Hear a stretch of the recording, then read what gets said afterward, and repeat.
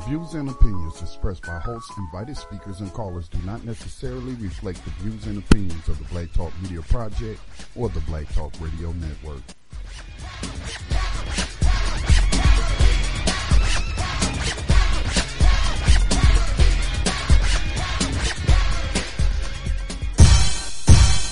Rise up, rise up, rise up, rise up, rise up, rise up, rise up, rise up, rise up, rise up, rise up. Showtime. Just lift your eyes up. Let your wise rise up. See the signs of the times. If it's time, rise up, rise up. When death and hell dwell among all God's people. When those we chose and trusted have become completely corrupted and inherently evil. When the feast that feeds you starves our father's children. When snuff, porn, and pedo forms begin to get top. Peace and welcome to New Abolitionist Radio, a program that seeks to educate, inform, and agitate on the issue of 21st century slavery. Hosted by social activist and spoken word poet Max Parthas, with New Abolitionist and Actionist Yohanan Elia and Black Talk Media Project founder Scotty Reed. On this program, we discuss recent news on legalized 21st century slavery and human trafficking, along with projects and people who help combat it. Today is October 7th, 2015, 3 days from the, several days from the Justice or Else Day, and also another day predicted to be the end of the world that is come and gone. The Justice Department is set to release about 6,000 inmates early from prison, the largest one-time release of federal prisoners in an effort to reduce overcrowding and provide relief to drug offenders who received harsh sentences over the past 3 decades, according to U.S. officials. It sounds like an abolitionist win, and it is to some degree. We'll give you our perspective on the issue. Seems like all the usual slave trading giants are trying to make themselves look like heroes. Starting this month, California will be granting one-time amnesty for unpaid traffic and non-traffic infraction tickets. This program will go on until March 31st, 2017, and allegedly offers real financial relief to many people who need it. It also promises to potentially reinstate many suspended driver's licenses. Let's examine this amnesty under an abolitionist's microscope.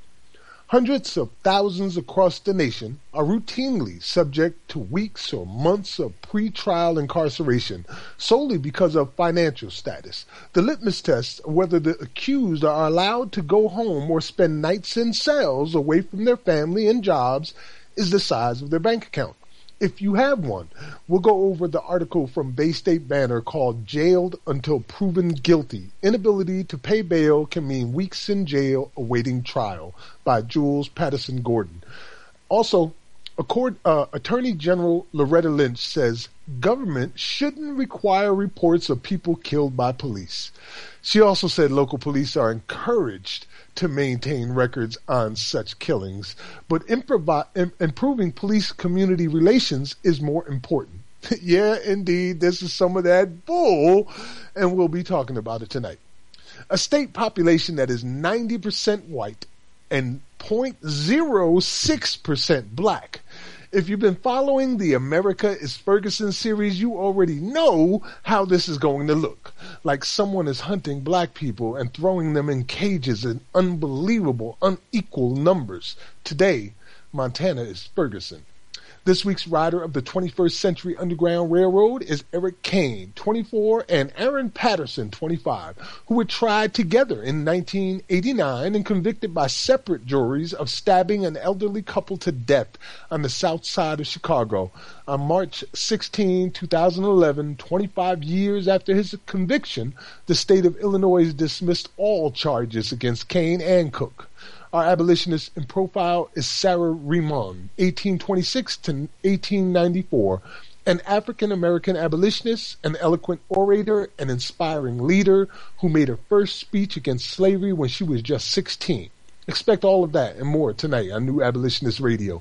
You can find archive podcasts at newabolitionist.radio.blogspot.com, and we invite you to join the conversation by calling us at 1-641-715-3660. Extension is 549-032#. Just press *6 and 1 to queue up from the conference line. Once again, I'm Max Parthas. Peace, Yohanan. Peace, Scotty. Yohanan's not here, but peace to you, Max, and it's good to hear your voice tonight as you have been through a hurricane. You and your family made it through safely, and we're thankful to the Creator and the ancestors for that. But wow, man, I'm looking at the video and whatnot, roads washing out, dams crumbling. I mean, like, where's the infrastructure jobs program that this so-called country desperately needs? Yes, that was an amazing experience we lived through. They say it's a once-in-a-thousand-year flooding event and storm, and it hit us pretty hard, but we were really lucky, man. The door came up to our doorstep and didn't go over it, like we were warded. Roads collapsed all around us. We were without lights and power for several days, without communications for almost a whole week. And it was difficult, but we were prepared in advance. Now, I don't know if this was a real photo or if it had been photoshopped, but there was a photo on Facebook that showed this guy on some major, like, boulevard, some road with a shark in the water. He was in a truck. Yes. Looked like it's sitting high off the ground, and, you know, he's taking a picture out the window, and there's a shark. That happened in Myrtle Beach, and here in Columbia, South Carolina, the crocodiles got out of the zoo and were swimming around in the new lake that used to be Finley Park. It used to be a park, but it became a lake, and we had crocodiles in it. Yeah, even caskets being unearthed in cemeteries. So I've seen the footage, man, and, you know, we talked about it on Black Talk Radio News, of course, but I was also coming at it at the angle of, you know, this crumbling infrastructure, because I worked on a bridge in Sardis, Georgia that was built in the 1930s. That's almost 100 years old. And so, and you know, later we'll be talking about, and people ask the question, what happens now? Okay, they're going to let out these 6,000. I heard possibly over 100,000 later in about another month or so. And so some people have asked, you know, well, what are we going to do with them? Well, number one, we're going to take care of them. You know, that's family coming home. It should be a jubilant time. But, you know, how about a jobs program? Rebuilding America's crumbling infrastructure. There are plenty of bridges and roads and whatnot. I mean, they've been working on them while they was in the prison, so they already bringing experience. You know what I'm saying? So yeah, that's what I was talking about in terms of just watching those bridges and dams and roads just crumble like that, man. And you know, and it led to fatalities. It could have led to a catastrophe. At several junctions, we had to open up the Lake Murray Dam, which is one of, if not one of the largest man-made lakes in America. And just knowing that thing was ready to overflow with so many people who could be flooded out by that and killed was scary.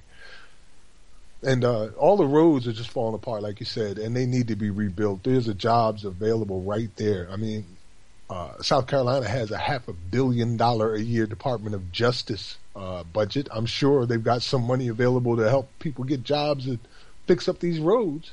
Yeah, instead of providing jobs for overseers, that's all they doing. And again, you know, the corporate aspect with the food corporations coming in providing slop, and the medical people coming in practicing malpractice. You know what I'm saying? So yeah. But, you know, at the same time, though, we do have some good news to report for a change. Yeah, we got a lot of good news that's coming up and has been coming up over the past few weeks regarding the abolitionist fight. But at the same time, we are looking at them through the lens of anything could be that 13th Amendment exception clause. And we know how reform works. Reform allows criminals to walk off scot-free like they never did anything to anybody, and it was all just a great big mistake that we could fix. So we're seeing how they're going along with this, and what they're offering us as a people sounds good on the surface. Like what? In what? Well, you know, like they're freeing 6,000 people now, potentially 46,000 people coming up in. I mean, that's good, though. I mean, not just on the surface. I mean, if I was one of those 6,000 prisoners of war, because they are prisoners of America's so-called drug war, which most people, right-thinking people, will call it a war on people. You know, and so anytime in war, and this is warfare that we engaged in, Anytime you can get back 6,000 of your people, you did good. That's a battlefield of victory, or that was successful negotiations, or you did something right. It's a start. To cause their release. It's not even close to what we want. No. Same Of argument course could not. be said when they release 46 or 22. Yeah, so we just anybody that gets released loves their freedom and wants it desperately, and we celebrate that here on the program every week with our Underground Railroad riders. Right. So 6,000 is a huge number.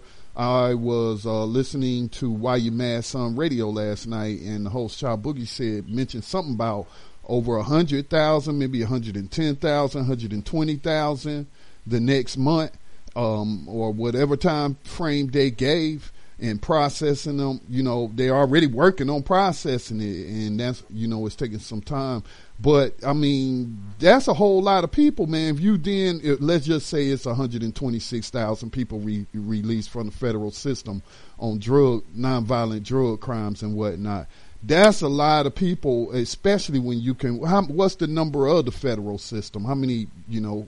Because it's not as large. That population is not as large as the states combined. Well, this is a complex system, Scott. Yeah. And when you release those 6,000 people, they can replace those same 6,000 people. Right. In 24 hours. Right, of course. If you still practicing slave catching out on the street with them drug war laws that now, this so-called bipartisan group of senators came together to say that we've been working on this reform package this criminal justice reform package for 2 years. Okay, and I hadn't heard nothing about they had been working. So this was done in secret, apparently. I'm sure the private prison lobbyists and their other people putting money in their pocket had their say in the bill. Obviously, the people, I know the new abolitionists that I know didn't have a say in the bill because, I haven't heard anybody talk about this bill. But what it amounts to, quite simply, is instead of putting you in prison for a nonviolent victimless drug crime, you had a crack pipe, you had, I don't know how much ever crack. All right, don't take that much for them to give you 20 years. So instead of we going to give you 20 years, we're going to give you 10.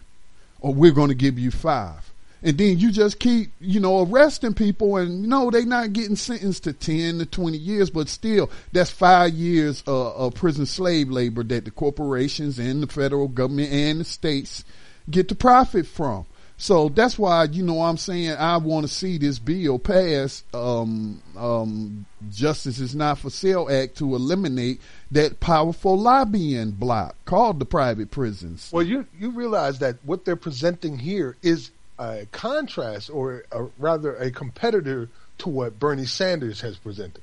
Bernie Sanders went for broke. Let's just abolish private prisons. Let's get rid of them in 2 years. Send them on about their. Well, their bill addresses the larger system. His just addresses private prisons, which is still a lot of people, and they still have a lot of money collectively that they lobby to push legislation. They're part of ALEC and whatnot, and so But when you're talking about changing the sentencing guidelines and so-called giving judges more discretion, so again, instead of you putting them in prison for 20 years, you putting them in there for half that amount, 10 years. Right. So that's still, like you mentioned earlier, a constant trickle of more people into the system, Yeah, especially with them moving from that school to, what people deem the school to prison pipeline, that zero tolerance, and, take you straight to the youth detention facility, and then we're training you up for when you go to the big plantation. Yeah, by the time you get there as a youth, you're like, I don't care. I done been through this so many times. I could do it standing on my head. And that's the attitude that they go in with. Yeah. Like they're used to it by now. I'm just very hesitant to accept the first thing offered to us, and I know that within 24 hours they can put 6,000 people back into these prisons, because we also know that in 2014 someone was arrested just for marijuana every 45 seconds. Every 45 seconds. Well, that's good that Oregon, even though we know that's a 98 point whatever % white, that just legalized cannabis for recreational use, and now they also have pushed legislation to expunge those records. Basically, you know what our brother Christopher Irvin pushes for, expungement and whatnot, and restoration of rights. So all of those people in Oregon, mostly white, again, that have been adversely affected by these drug war laws, that's going to rectify that. We need that on a national level. We need that on a national level, but yeah. Yeah, we do need that on a national level. If you're interested in checking out the story, it's available on our page on New Abolitionist Radio, right on Facebook, by the way. Yeah, if you got any questions or comments, don't hesitate to give us a call. We on here for 2 hours. We're trying to hook up with Brother Yohanan Elijah. As soon as he gets make himself available, we'll bring him in, but you can also step into the conversation. What are your thoughts? Because a lot of times we've been running this, the way we run this program is mostly us talking, and 3 people, that's still, 2 hours is not a lot of time when we spitting, facts, and I do feel like that's what we spit, because like Max just shared the link, we provide the sources. But if you want to join the conversation, the phone number is 641-715-3660. Again, 641-715-3660. The participant code is 549032#.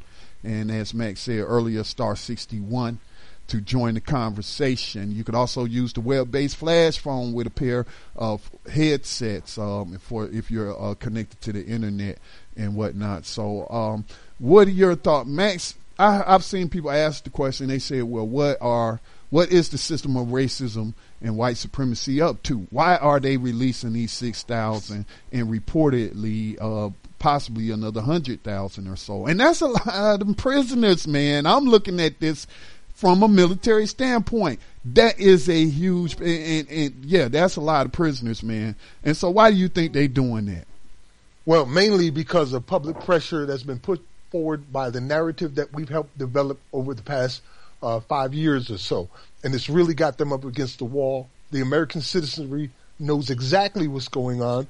So these people are being forced to make concessions, and that's what they are, concessions. But they're doing them in a well-orchestrated way where they're not really losing anything. To us, it's a godsend, because 6,000 or 40,000 people are coming home. But they're not just coming home. They're creating more slavery jobs, because these people are not getting out scot-free. They're going under supervision. So they'll be supervised as they come out. And also, we, as I mentioned, within 24 hours, they can replace that number easily as long as the same practices are in place. Right. They can just easily fill those beds right back up with a whole new stock of slaves, like literally. Right. So that right there is something that we have to be very aware of. For them not to want to take this system apart in the way that we need it. That also means, Max, we should see the executive branch, to prevent what you say happen, then they need to cut off those federal grants they give to local little small town police departments, big city police departments, rural police departments, those grants to make drug arrests, And so if you're no longer holding that as a priority or whatnot, if you're, as the federal government, shifting their focus, then we need to see you to defund your efforts of funding the drug war. My opinion. But we do have Yohanan, Brother Yohanan, joining us. And so before we move on to the next story, Yohanan, what do you think is going on with them releasing these drug war prisoners? Peace, Yohanan. Yohanan, I believe you're muted. You are on the line, but I'm not muting you. But we can't hear you. All right, so while there he is. Right. Yes, no. Yep, we can hear you. Okay, all right. Yeah, just what I could hear you all say when I first got in.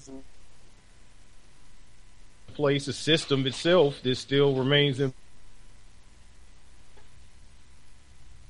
Oh, you're going in and out.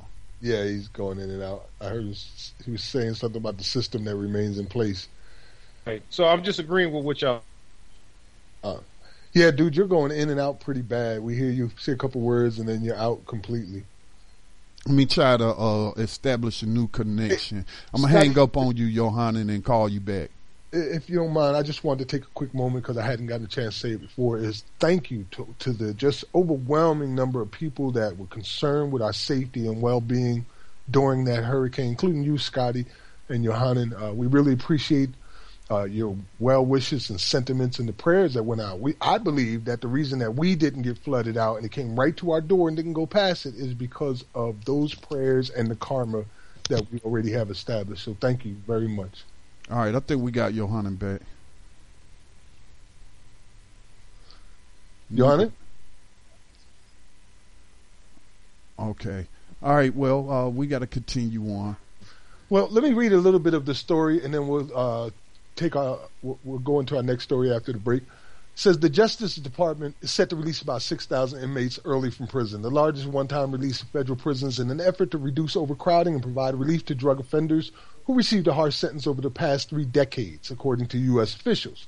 They go on to say the early release follows action by U.S. Sentencing Commission, an independent agency that sets sentencing policies for federal crimes, that reduced the potential punishment for future drug offenders last year and then made the change retroactive. The Commission's action is separate from an effort by President Obama to grant clemency to certain nonviolent drug offenders, an initiative that has resulted in the early release of 89 inmates. The panel estimates that its change in sentencing guidelines eventually could result in 46,000 of the nation's approximately 100,000 drug offenders in federal prisons qualifying for early release. The 6,000 figure, which has not been reported previously, is the first tranche in this process. The number of people who will be affected is quite exceptional, says Mary Price, General Counsel for Families Against Mandatory Minimums, an advocacy group that supports sentencing reform. The Sentencing Commission estimates that an additional 8,550 inmates would be eligible for release between this November 1st and November 1st, 2016. The release are part of a shift in the nation's approach to criminal justice and drug sentencing that has been driven by a bipartisan consensus that mass incarceration has failed and should be reversed. How the hell do you reverse mass incarceration without repeal? Maybe that's what they're talking about, repeal. Okay.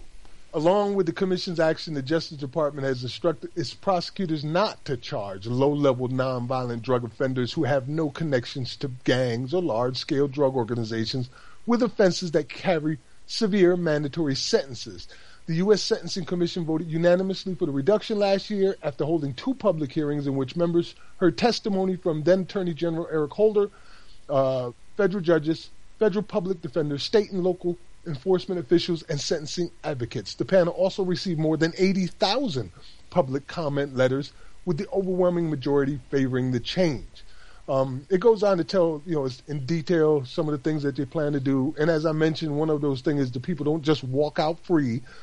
It's a job creation program. This is where the money's going at. They're going to have people on probation and supervision as they're eased into the society, so they're saying. Well, I imagine that would depend on how much time they had already spent, in there. And I think this is meeting one of the demands that was made on this program when President Obama, I think he commuted this sentence of some ridiculous low amount, and he's been criticized for having the least amount of commutations or pardons than any president in history.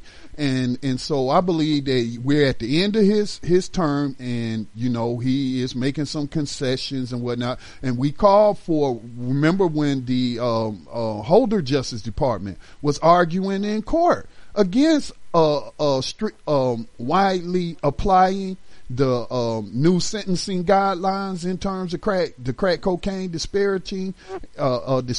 We've reported on this program at the time, how they were keeping people in prison. So I imagine this is also some of those people that they're, giving in to some of that pressure. But I haven't had a chance to look at, look at the numbers myself and analyze the numbers in terms of, well, how many people are locked up total by the federal government on federal that, would fit this criteria of nonviolent drug crimes?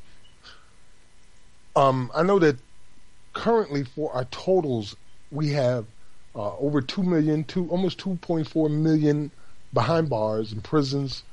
So anywhere from 60% to, I would say, 80%. I would say 60 to 75%. Conservatively, 60-75% of all federal prisoners, I feel like, were involved in a nonviolent drug crime. Now, that may include some people with additional charges like murder or something like that. So we're not talking about those people. Obviously, we're talking about victimless, so-called drug crimes. Right, and there's more than just the drug crimes, because they're focusing on the drug wars. But where there's people affected by issues of debtors, prisons, poverty, the homeless, immigration. All of these aspects also have a lot of innocent people doing time in order to fill coffers in counties, cities, and states through their Department of Correction budgets. So we have to look at those people getting freedom as well. I know. It's a constant push. You're right. And this is a war. See, this is how you got to look at this.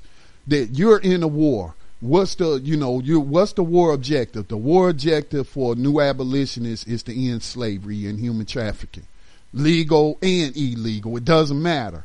I tend to focus more on the legalized stuff because, here you are enslaving and participating in human trafficking as a representative of government who's then going out there targeting people who are doing it and they're not doing it in your name. So therefore, that's why theirs is illegal. It's no different than what you doing. But so the whole hypocrisy of that, the war objective is to destroy that, to bring a stop to that and to free, all of the prisoners of war. That is the objective. And so, oftentimes war can drag on for years, even decades even.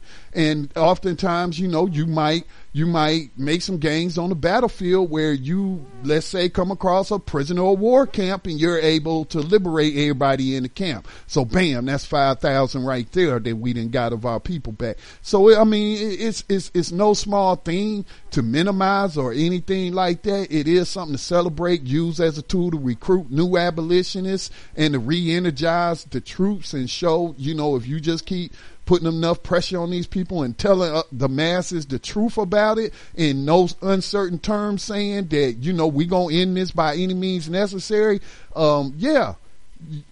These people ain't out of the goodness of their heart just sat around and said, what we've been doing is wrong. No, they've been confronted with their wrongdoing and they acknowledging it. Right.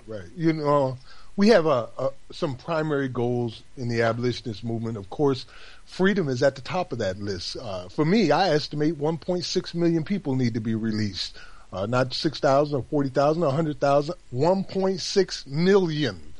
And so we want to see people get free. And then secondly, we want to see this system of prejudice and institutional racism ended, discriminatory racism ended, where our people are not continually thrown into these jails over and over again to replace who you just set free. So we want to end that system. And then thirdly, we want reparations. We want reconstruction. We want to be able to rebuild our communities. And then lastly, we want to be able to move towards autonomy, because apparently the people that's been running things ain't capable of running things properly. Yeah. We can do it ourselves. Yeah. I think we got Yohanan back. I heard something. Now, yep. And we're right at a break time. So let's take the break and we'll come back. We're going to have our other host with us today. I'm glad of that, Brother Yohanan. You're listening to New Abolitionist Radio on BlackTalkRadioNetwork.com, and we'll be right back after these messages.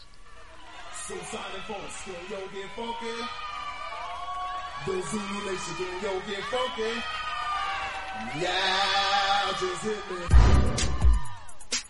Just hit the phone and hit me. Just get on down and hit me. That bot just getting so funky now, hit me. Yeah. You are tuned in to the Black Talk Radio Network. For podcasts and live program scheduling, visit us on the web at blacktalkradionetwork.com.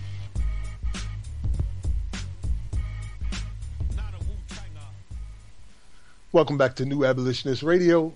As of our last story, where we was talking about the release that's occurring, we're looking at that as a win, but it is nowhere near enough. We want a lot more. This is just the beginning, and it shows that we, because of us together across this nation, raising our voices together, we're being heard, and concessions are being made. But don't stop now. Yeah, we just got some of our captured soldiers back. It's a long war. They've been fighting this war for what, going on how many centuries now? At least since the 1500s. So, yeah. Right, indeed. We're going to get into our next story, and it's regarding California. California is making some concessions now. And, you know, California is one of the worst offenders.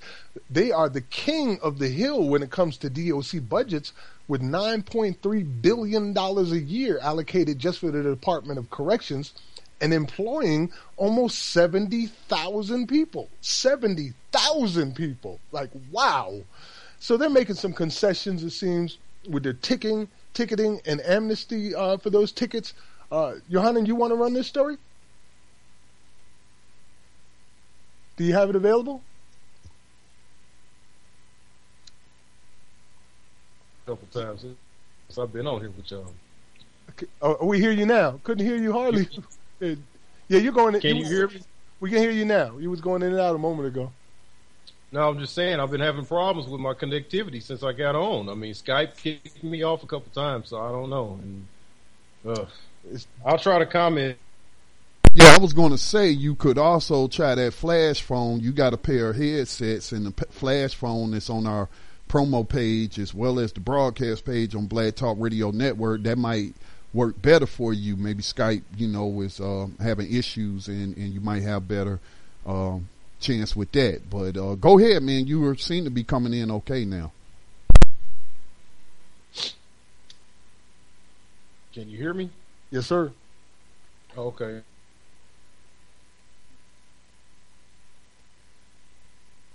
Nope.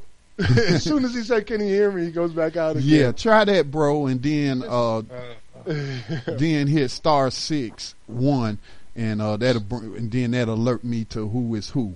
You can also put your name in there, and I'll see. So try that, man, because your Skype keep going in and out, and maybe he must have something important to say because the enemy is fighting against us hearing this brother today. I'm telling you.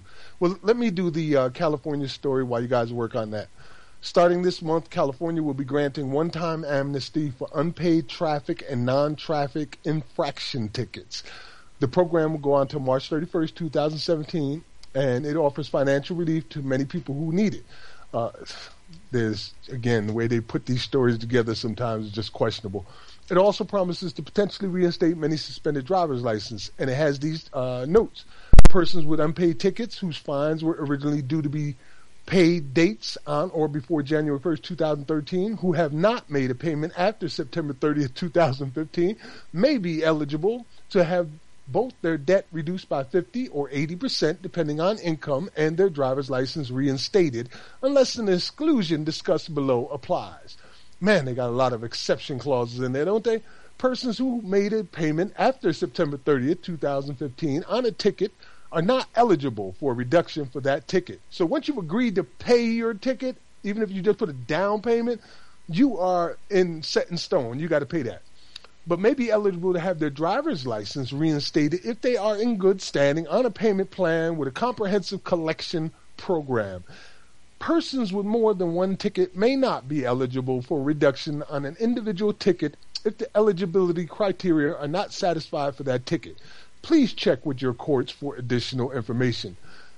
This amnesty has the potential for affecting many Californians' lives. More than 4 million Californians have lost their driver's license because they weren't able to pay a ticket, according to a report by the Western Center on Law and Poverty. With an array of state and local fees tacked onto fines, tickets for routine traffic infractions in some cases approach $500. Expenses mount for drivers who fall so far behind that their licenses are suspended. This amnesty is not offered up for parking tickets, reckless driving, or DUI-related tickets. Now, I'm going to hold my reaction. Let me see if I can get you or Yohanan's reaction to what you're seeing here. Yohanan, go ahead and try. I'm gonna call. I'm gonna call that BS, man. Can you hear me? Yes, sir. You can hear I'm calling BS on the.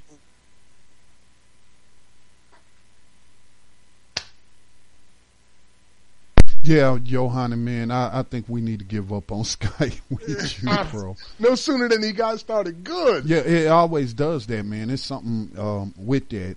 So, again, I advise you to go to blacktalkradionetwork.com/New Abolitionist Radio and pull up that, click on that call the show button and try it that way. All right. Scotty, what's your opinion on this right here? We got BS from Yohanan.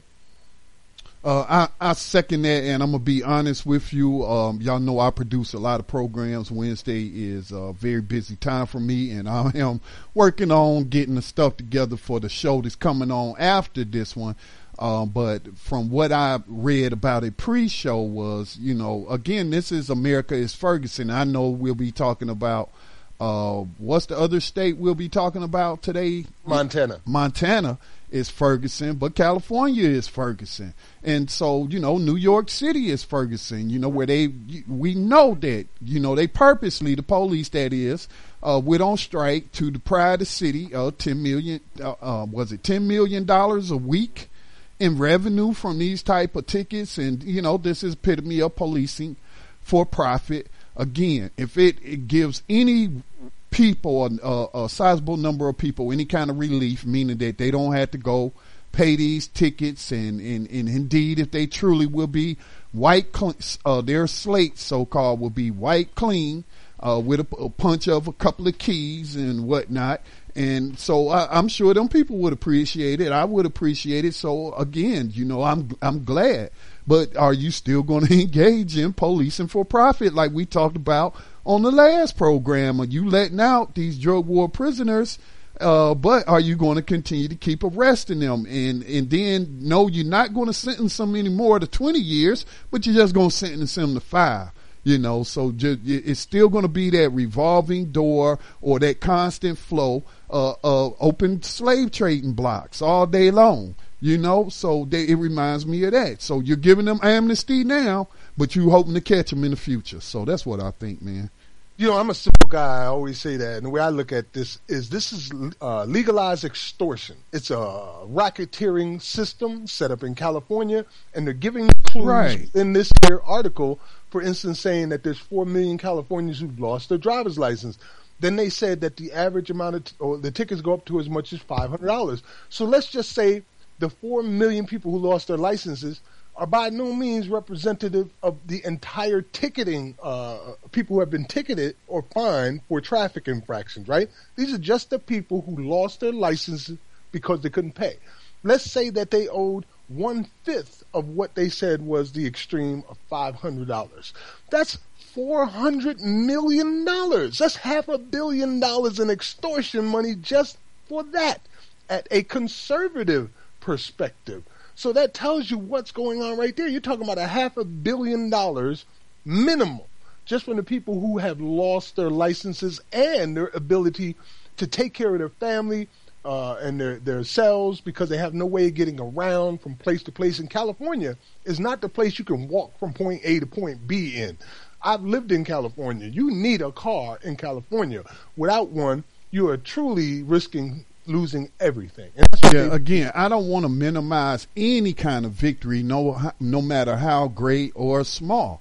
And this is a victory because maybe, the right people in California heard us on here talking about putting RICO cases on them, on them enslavers. So, yep, we're taking money out their pocket. That's what we're doing. We're taking money out the slavers' pockets. So these people are going to be eligible for at least one ticket to be forgiven if they have not paid anything on it already by September 30th, 2015. So this is money straight out of their budgets that they normally would have collected, and they're not collecting. So it's the extortionist saying, yo, you get a free week, and then I'm coming back for my money. Right. So again goes to policing. And we have even seen when a prosecutor like the brother in New York City, I think he in Brooklyn, but when he told, the NYPD precincts that I guess was in his district. He told them, stop bringing me all these petty marijuana cases. And they was like, we doing our jobs. We just going to keep, bringing these kids in here or writing up all these summons and clogging up the system. You know what I'm saying? And so again, the policemen, they have too much power. They have too much power. Anytime a police officer as a representative of the police union, the right wing, they like to talk about smashing units, but they sure do suck up and tolerate these police unions. And they get to stand they have a bully pulpit to sit up there and demonize victims and paint people as animals and deserving of their mistreatment. And the whole time, these people are bona fide slave catchers, man. They bona fide slave catchers. They're bona fide extortioners. They the muscle. They the muscle of the government. Look at the politicians and those who write these codes and laws and legislation and set policy. Those the real smooth criminals, but the cops, man, and oftentimes, they the enforcers. So again, there is debatable about whether you have any good cops, because if you may not be out here gunning down people, but you out here writing a whole bunch of summonses, writing a whole bunch of tickets, just continuing on with your policing for profit, your slave catching. So yeah, man. But again, I don't want to minimize any kind. It's a long war, man. So yeah. We got to report everything that happens on the battlefield. Everybody that gets to eat that week because they save money on tickets, or gets to pay their rent where they were about to get evicted because now they don't have to pay this ticket. Everybody that comes free because of these retroactive reforms that they're putting into play, I will celebrate that to no end. But I'm not going to be happy till I see my people free from not only the cages, but the system that puts them in the cages, so they don't have to worry about going back again. So that's where I'm at on this thing. And, we're showing you how this all ties in together, one piece after the other. Earlier we posted about the policing for profit that was going on in Texas, so you could see it with your own eyes of what policing profit is all about. Then we went into the Justice Department, and they're freeing potentially close to 50,000 people. Now, the Justice Department doesn't work in a vacuum, so we also showed you how the California ticketing and fining is also a racketeering, organized criminal system that is raping our people, and we're showing you how these extortionists are giving us, a little bit of a leeway now, so they can look good. And now we want to go into another part of this system, because it is a system, and that is regarding our jail and bail system, where people are being sent to sit in these cages, sometimes for up to like 7 years. I think we reported here on people who have sat waiting for a trial for 7 years in jails, and they can't get out only because of the size of their bank account, and most of them don't have a bank account, which means you just get to sit there making money for these jails. $20,000, $30,000 a year, whatever it may be, for 5 years, 6 years, 7 years. There's a story that came out, and I'm having some problem. It's kind of frozen on my page. Maybe Scotty, can you help me with this story, Brother Scotty, about the jails? I can't seem to scroll in or out of it. It's frozen for me. Give me opportunity to get back to the planning page, and I will. It's basically, I also want to make note that in the whole world, there's only 2 nations that use a cash bail system and bails bondsmen, and that is the United States and the Philippines. Every other nation sees bails bondsmen and cash bails as predatory, criminal, immoral, unethical, and yet here we are practicing it every single day. And we also know that, based on reports from a human rights organization, that 90% of the people sitting in jails right now waiting for trials are either African American or Hispanic, an unreasonable number, 90%. I'm sorry. We do got a caller. I'm just trying to multitask behind the scenes. Give me just a moment, Max. I had that story for you. Now, which story again is that? It's the jail. The jail, bail in jail until proven guilty. Yes, sir. That's the one. Okay. I'm frozen up over here. Yeah, BayStateBanner.com is reporting this. The inability to pay can mean weeks in jail awaiting trial.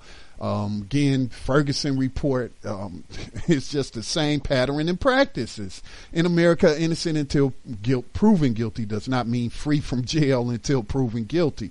This especially is true for the poor, thanks to the prevailing cash bail system. In this system, arrestees must temporarily give the court money or be jailed until their trial. Bail price frequently is set with little attention to the individual's ability to pay or whether anything in the individual's background suggests a financial incentive is needed to ensure they appear for their court date. Even a $50 bail may be unattainable to someone homeless, unemployed, or with little income to spare. The results, hundreds of thousands across the nation are routinely subjected to weeks or months of pretrial incarceration solely because of financial status.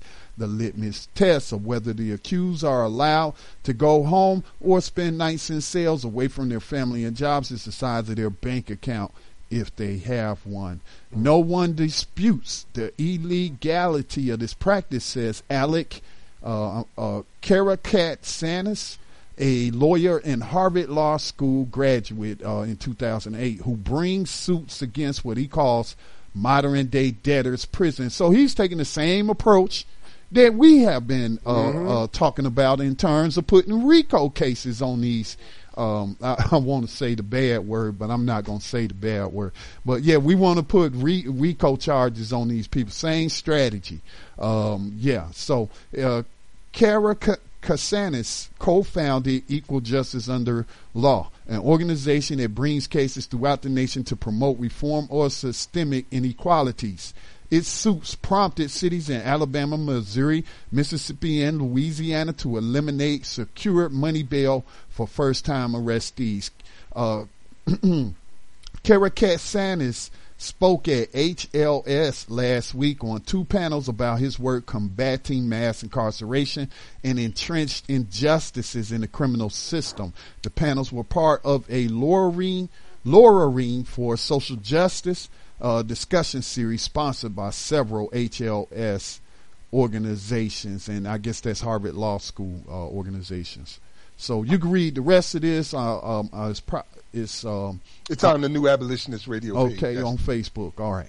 Right. There were some things that he said in there that are profound. One being, no one disputes the illegalities of this. No one disputes it. So if it's undisputed that it's illegal, then where are the criminal charges to it? I mean, he's doing what he can to bring civil charges, but there's from them several cases, we could obtain enough records or evidence from them to then, put pressure on for criminal charges.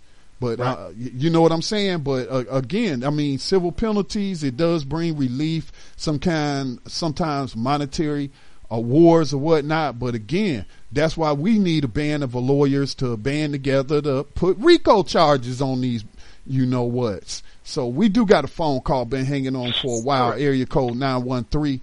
You're on New Abolitionist Radio with Max and Scotty. Who do we have on the line? Go ahead with your question, comment. Excuse me, gentlemen, if I might interrupt. He did like me. He took the back door. That's what I had to do like a couple months ago. You got to do it sometimes, man. Sometimes you got to do what they say. What they say in that story in the Bible about they had to take the brother up on the blanket and put him down through the roof. That's right. To get the word in. So we got to do what we got to do. Yeah. I'm glad your voice is here, brother.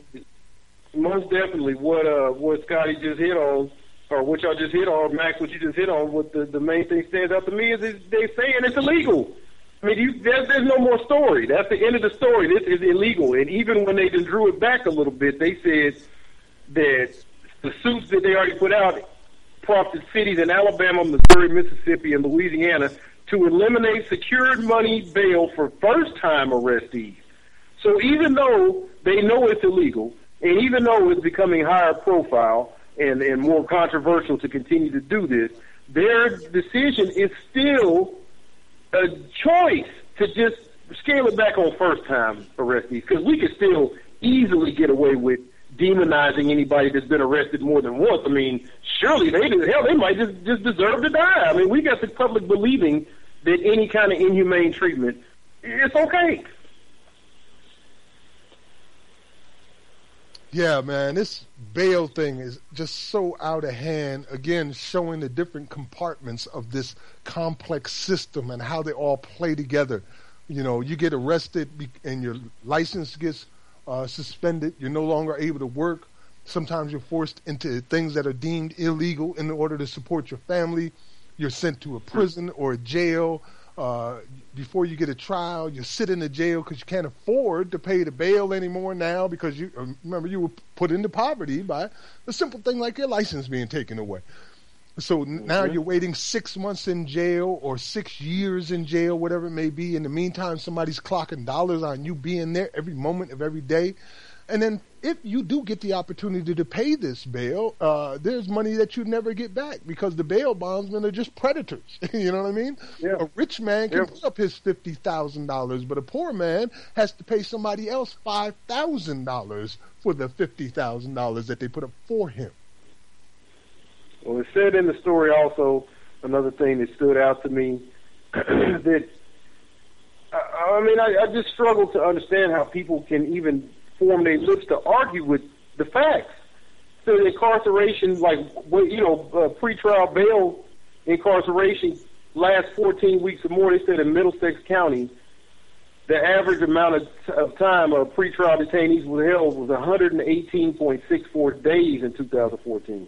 According to a report issued by the National Institute of Corrections. In Massachusetts Correctional Institution at Framingham, detainees average 100 days in an awaiting trial unit between 2012 and 2014.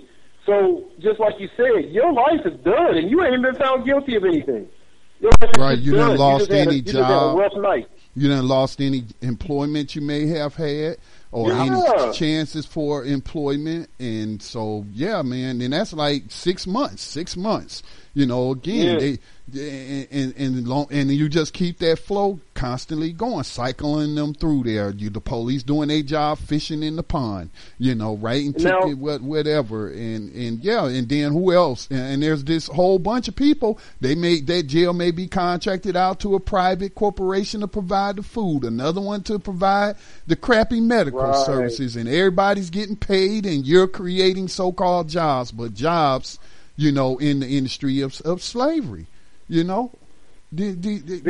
to what you just said, like you were talking about with all the jobs it provides and the money that goes out or what have you, but add to what you just said with all of that, what we have reported on this program for since we found out the information, at least the last year, 97% of federal cases going to plea bargains. And 94%. Yeah, 94% state going to plea. You got prosecutors that are able to, without any shame, it's like that's their job, is to stack charges. You're not going to get more than a handful out of the entire nation of prosecutors, local, state, municipal, whatever, county, whoever gets a chance to take a stab at you after you see them lights in your rearview mirror. The next person you see that's going to decide your fate is not getting ready to do anything other than stack them charges up on you. So once you get those charges stacked against you, and then you sitting in pre-trial hearing for 6 months steadily watching your life fade away, do you think that is more likely to have a person believing in their constitutional right to a fair trial before a jury of their peers and blah, blah, blah, constitution, whatever, or do you think that's going to have a person that's been softened up and tenderized, probably been abused some kind of way by the system, whether it's by the guards who admit to 60% of the rapes, whether it's been by some gang jumped them or something because the guards are running the gangs in the jail, whether they've been deprived of their medication. There's hundreds of people dying in custody year in, year out, state to state to state, because they're not getting medication, they're not getting any kind of medical care. So all these different things going on in your life, you could just be being denied your pills that you need to stay alive. 6 months later, they say, okay, I'm going to try you for this, and this, even though whatever, you got to stop for that. That doesn't even matter. I'm going to put all this against you. When you go in front of that jury, they're going to convict you of most of this. So you're looking at 30 years. Now, you already been in here 6 months. Why don't you just take this plea so I can get a guilty verdict against you and just do 3 years right quick? You'll be out.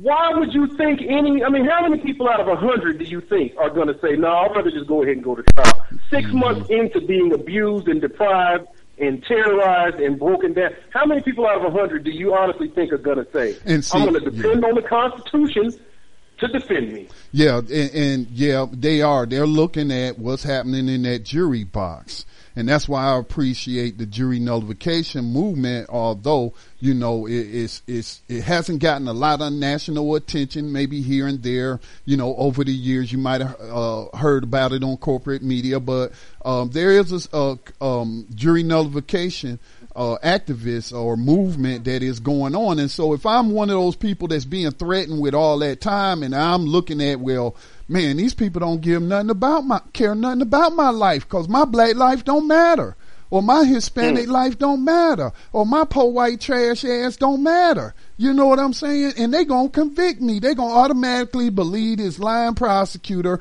or this cop gonna come up here and put it and swear on the Bible that he telling the truth when he know he lying. And so I ain't trying to go through all that. So just give me the 3 years. Well, yeah.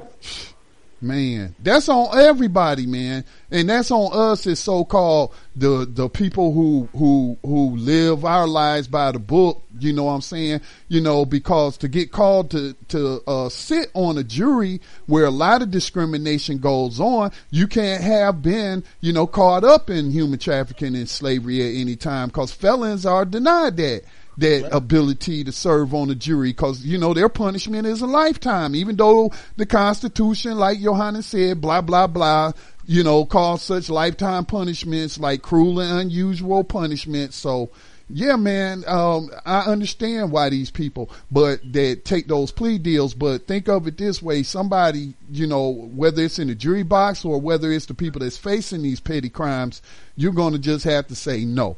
I'll go ahead and take it to trial. Then it get to the point to where they have to let you know. I'm not going to say they have to let you go, but they'll have the system so backed up. It might be 5 years, 10 years to your trial. And then by the end, they done lost whatever evidence, or the cop then got, disbarred for raping some or having sex with a minor or whatnot, and then he can't testify against you. So anything can happen and your case can go away. We got to clog up the system any way we can, whether it's from the jury box or, it's easy for me to say stop taking pleas when I ain't the one staring down 50 years, but you know what I'm saying? But, at one point, man, we got to just all say, you know what, I'm just not going to go along with the program. Once you get caught in that system, Scotty, it takes a lot more courage than can easily be. Oh, I've been in the system. I've been in the system. You know what I'm saying? They just ain't never got a conviction on me. I've been one of the lucky ones, able to prove my innocence or whatever. And so, yeah, I've been in and say, don't think they have not tried to get me. But I just been one of those lucky ones, For me, the sister that was out there that fired the warning shot, what was her name?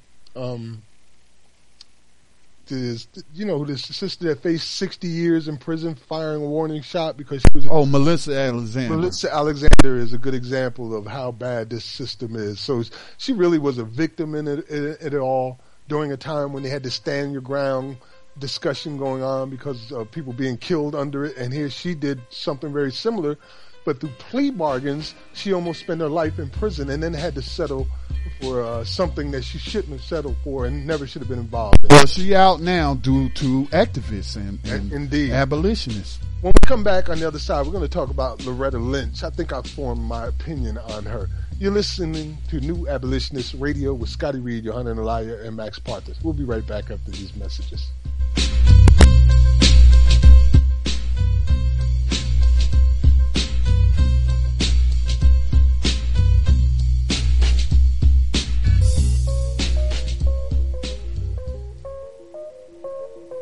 This is Brother Elliot, host of Time for an Awakening, and you're listening to Black Talk Radio Network, new media for the new millennium.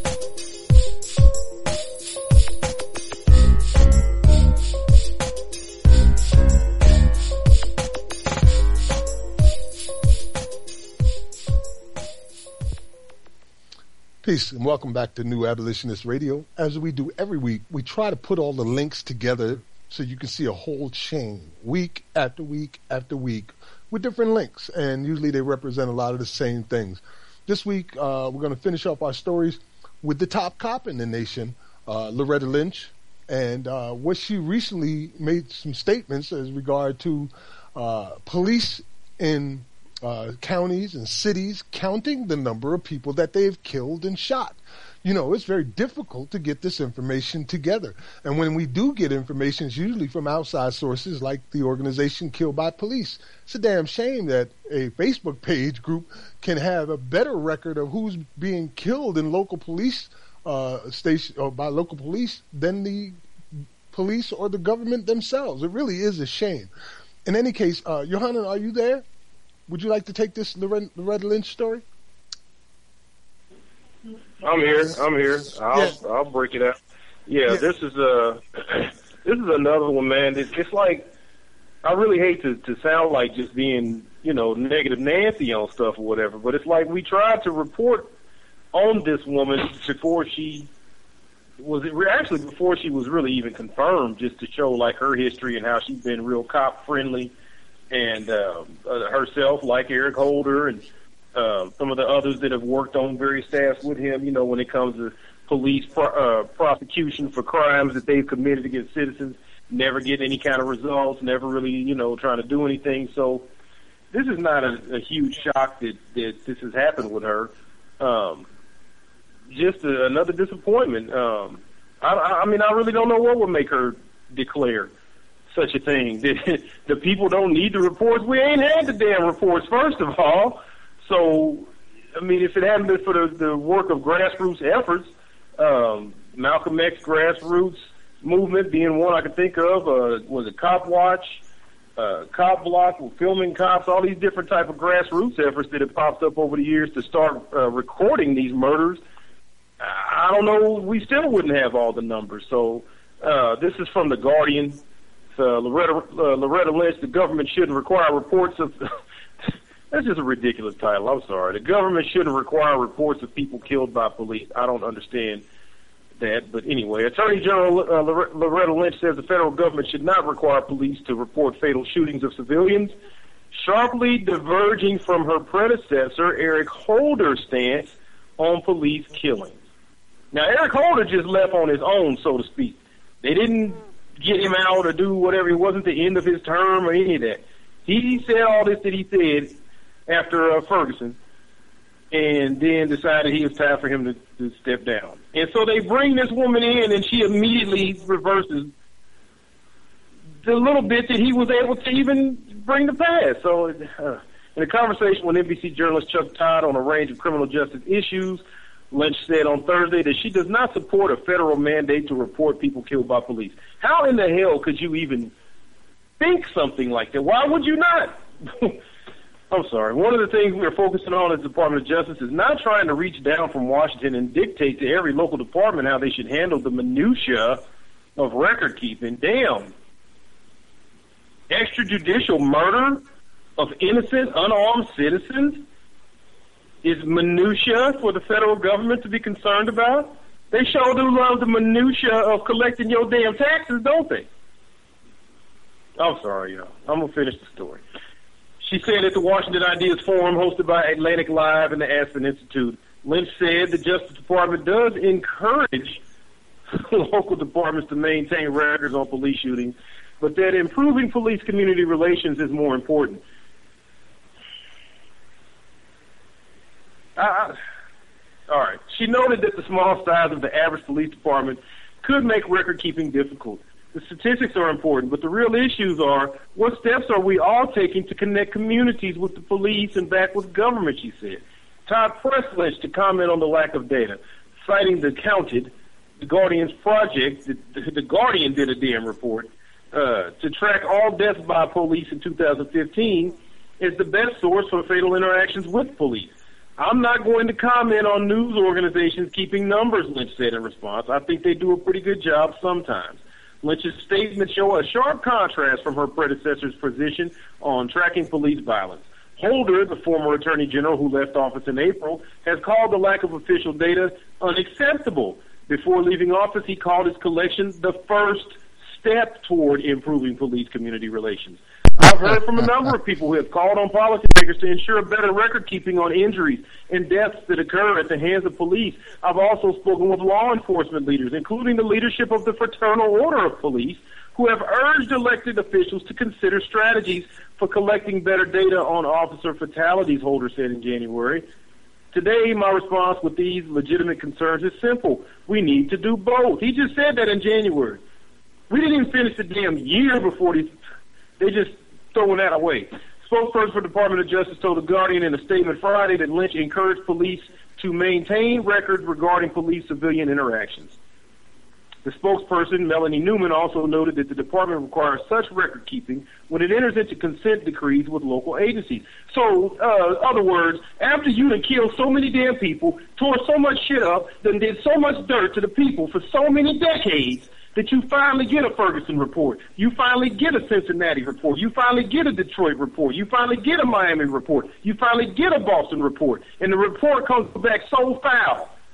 So corrupt. But these reports been coming out. I've read reports like a Ferguson report on the city of Philadelphia police back in the 70s, back when Mamiya was still in the street. So these consent decrees have been going on for decades, and they have never led to any justice or accountability. Exactly. That's the whole point. Like, so you're saying the spokesperson said specifically that the department requires this kind of record keeping when it enters into the consent decrees.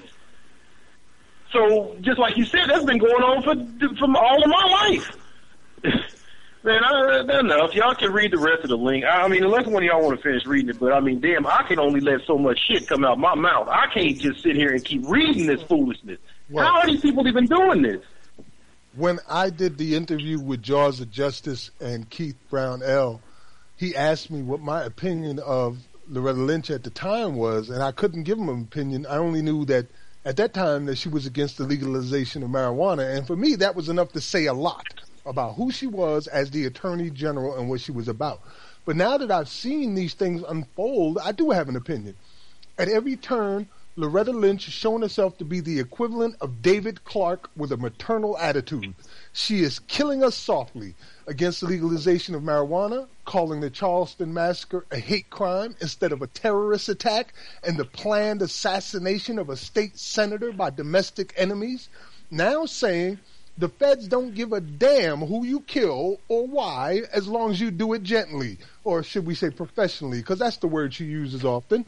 If the federal government represents the cumulative power, influence, and strength of we the people of these United States, democratically exercised as the will of the people, then we the people are punk asses, letting anything go down as long as your badge is shiny and your dues are up to date. You know, we recently did Mississippi is America, Ferguson in our America is Ferguson series on New Abolitionist Radio, and we discussed the level of corruption involved in the entire state and suggested the National Guard be called upon in defense of the innocent, oppressed, and historically victimized citizens of that state who are being unjustly persecuted and exploited as we speak. If you don't know, just follow these 3 words on a Google search until you think you've heard enough. Commissioner Christopher Epps. And if you really want a better perspective, go to thenewwordorder.com and check out the I Denounce This So-Called Emancipation as a Stupendous Fraud series, and you'll find out even more. Loretta Lynch is not our friend. She is a major part of the problem right now. I mean, she makes Holder looks good in my eyes. Yeah, man, this is supremely disappointing. So fast. It's like we don't have time. This is like when you meet somebody new you gonna date, say, and you immediately see these signs of things that didn't work with the other people you've left. So you're not gonna just get in bed with them even further. You're gonna see signs of things that didn't work in the past, things you couldn't tolerate, things that left you hanging and left you in a bad situation, and you're gonna dismiss that person. You're not gonna deal with them because you know what's gonna happen. How is this any different? When we see this woman ain't even been in office a year. Now, contrast with Obama, for example. When President Obama got elected, his entire first term was a series of rebuttals to any kind of request or question, concern, idea about how to help the poor, how to help the underrepresented, how to help those in mass incarceration, modern-day slavery, how to help the sick, how to help any person that raised their hand other than, I mean, to be quite honest, other than the LGBT. All of these people were told, well, he just got in. He hasn't had time yet. You give him more time. We got to work with him to try to make sure all Congress is saying, all this is what we heard for 4 straight years. Then the next 4 years comes. A couple more years pass. Oh, no, he can't do anything because this, and this. This woman, the ink ain't even dry on her damn contract. She is immediately taking steps. Like Max said, the terrorist attack on the church in South Carolina. Oh, that was a hate crime. We're going to just prosecute it from that angle. That was terrorism. Nope, can't get that out of her. You see what she's doing now, saying that the feds don't have anything to do with the police reporting how many people they're killing. That's considered to be minutia, in her words. She's just getting started. How don't we have the power to immediately recall her? Just straight up, right now. You know what? Never mind. We don't want you. Get out. Get out. Get out. I wish, dude. You know, I really want to get in ankle deep with her right now, but we're on a limited time and we're running a little late, so I want to get into our regularly scheduled events as well to make sure we have room for that. I just want to say that Loretta Lynch is not our friend. She's not on our side. She is making matters worse right now. And there's a lot of dead people out there. No matter how many you think you know are out there, the numbers that are popping up, 700, 800, 900, 1,100, it's more than that. And I want to give a shout out to the Spirit House Project and Ruby Sales, who, from what I understand, are putting together a list now of people killed that include not only the police, but the prison guards and other law enforcement agents like ICE, who are also stacking up bodies on top of each other, and to try to put together a correct or close number to just how many people are dying at the hands of law officers. And we want to know. It's important that we know how many people you killed, what color they are, where they came from, what's their religion, what's their economic status. We want to know it all. That's minutia, Max. All right. Well, we're going to get into this next segment, man. And this next segment is here, let me post something here before I put this on. But yeah, this next segment is becoming something that we've seen trends unfold that are just simply amazing. And today's example is no different at all.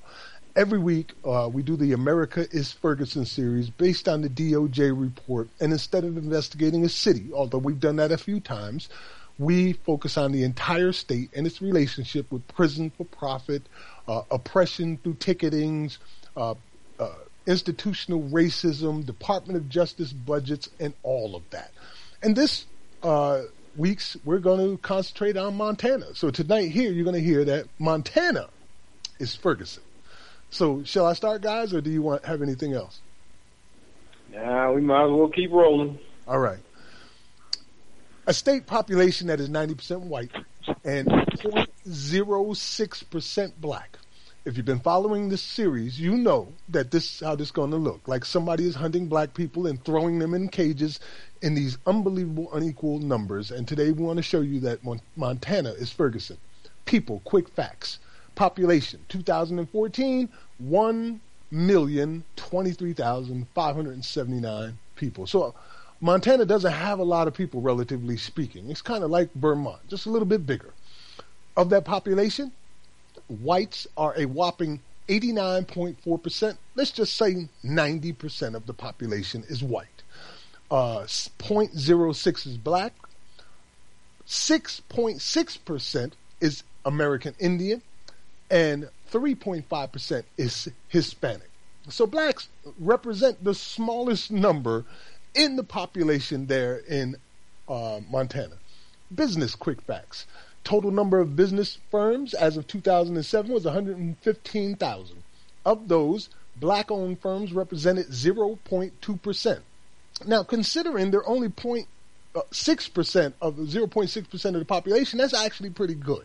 That's saying 20% of the black people in that state own businesses.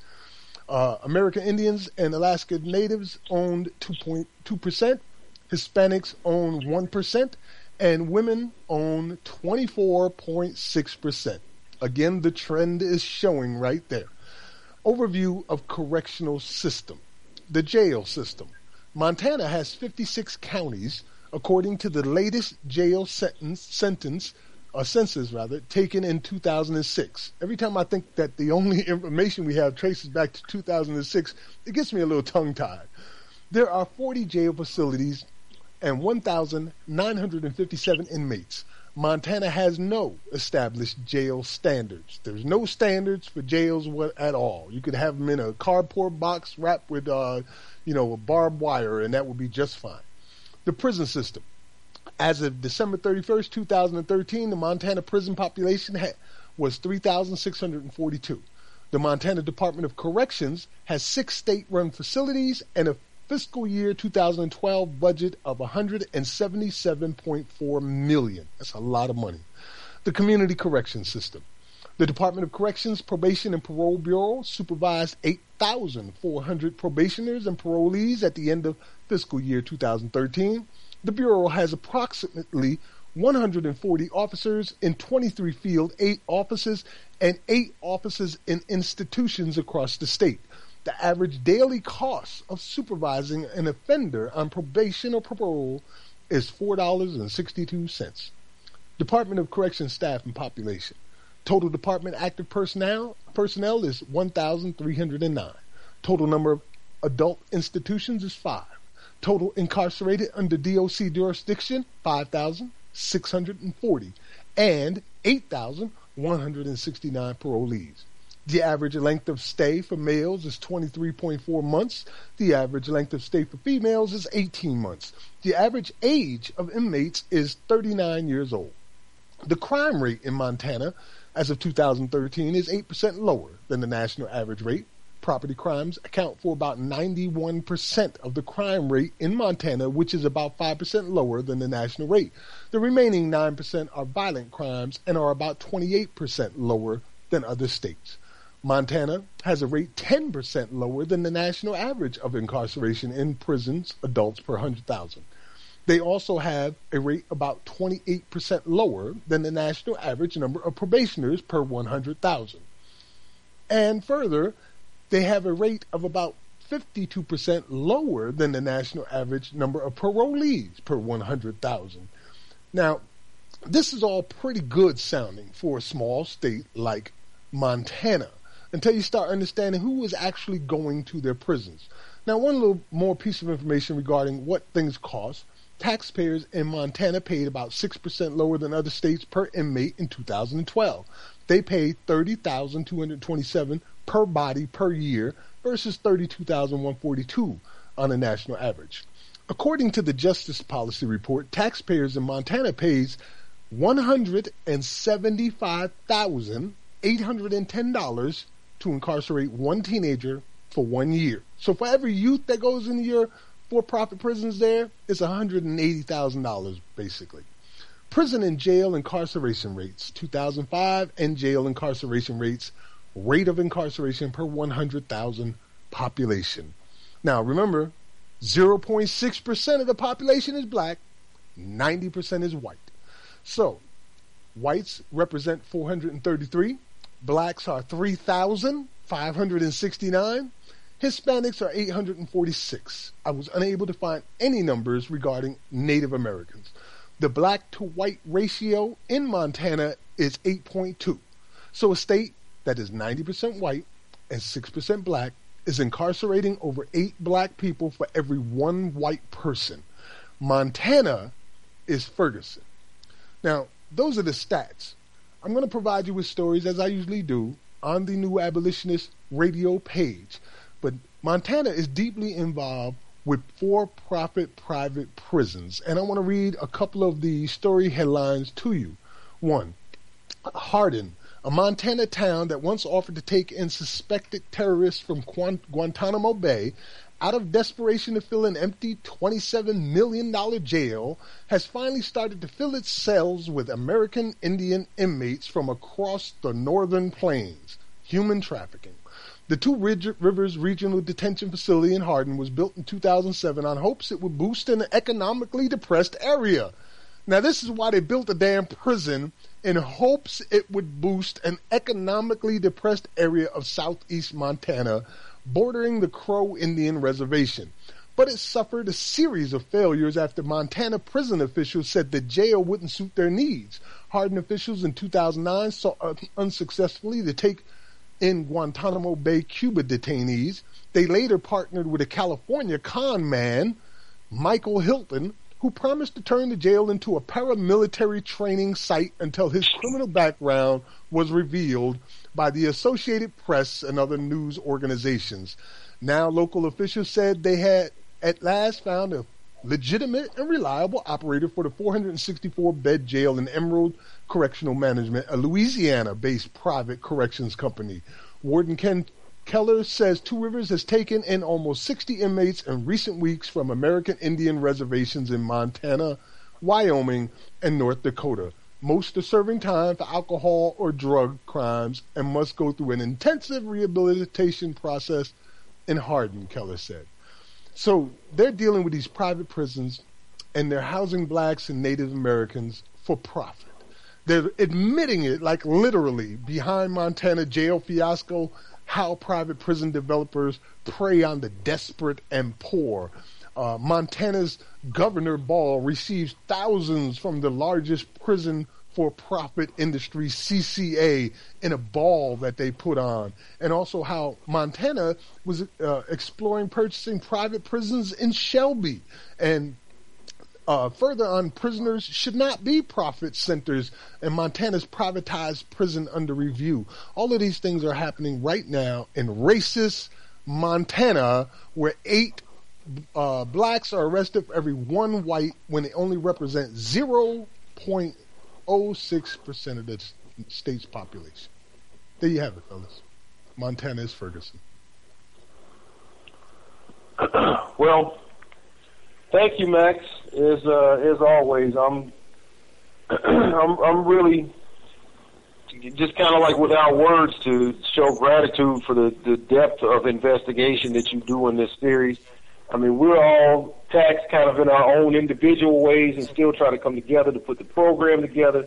And I think we all get, like an instant reward among ourselves, kind of like just seeing, and, once again, that word was able to be put out there, against all odds, kind of. I mean, Scotty got his hands full. I'm everywhere, you everywhere. So it's like just the fact that you get this out week in, week out, this is really like a higher level for this program that has gone to, just to have this kind of depth of reporting on a consistent series like this.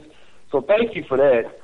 As far as the facts of what you just revealed to us, I mean, I cannot beat around the bush on what we just heard and what we hear every single week.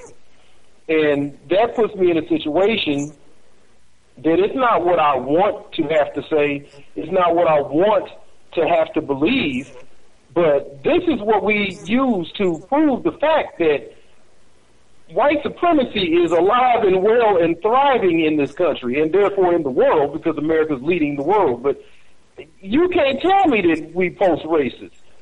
You cannot tell me that other groups and other races of people can be so-called racist. There is only white supremacy. When you can have a state, and when you named off that 0.02% of black business owners, honestly, a number like that is really a plus or minus, like a false positive. So it's very likely there could be from 0 to 5, and you would still get a 0.02 number just as a matter of doing calculative sciences like that. So I don't know what the hell is going on there other than straight up racism, white supremacy, and modern day slavery. How do you have that few number of black people, period, even in the damn state? Why would they be there? And you got thousands of them in the jail?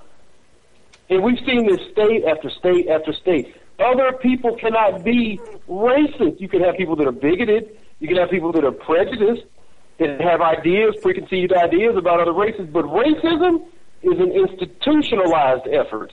And this is clear, plain evidence of institutionalized. It's literally a prison institution. I can't even believe what you just read to us, what you just told us, man. Damn.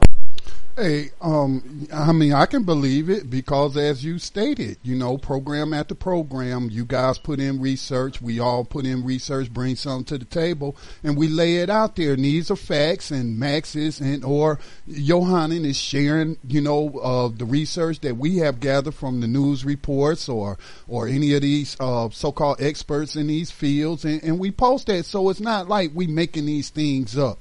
I think the biggest thing we have to, in terms of breaking through programmed psyche that's been hit with all this propaganda to believe that slavery was abolished when in fact it was only amended, is terminology. Again, people are, right-meaning people, many of them aren't intending to engage in propaganda, but it sounds nice, it sounds modern, and they're calling it mass incarceration, or they're calling it policing for profit, or they're calling it anything but what it is, and it is slavery and human trafficking in a legalized, codified form. Okay, and so once we can break through that terminology usage, correct word usage is, what Neely Fuller Jr., noted counter-racist, has always taught is that, word usage means everything. The words that you use should accurately describe the problem. I noticed Gus, the host of Context of White Supremacy, he tries to get his callers out of the habit of using metaphors. No, break it. Don't use metaphor. Like Max say, Max say, let's stop you reform. You know what I'm saying? No. We want to abolish. Don't bring that reform metaphor, to the table. We want to use accurate language. We're talking about abolishing. All right, abolishing slavery. But there is some breaking news going back to the earlier story that was reported about Attorney General Loretta Lynch's ridiculous comments about police departments. Some of these small police departments can't keep track of how many people they killing. I mean, if they doing that much killing, then just imagine the reports we're not getting. If you got a department of only 50 people and let's say that they kill one person a year. I live in between two small town police departments, and I have to be honest with you, I can't recall any news reports of them killing anyone.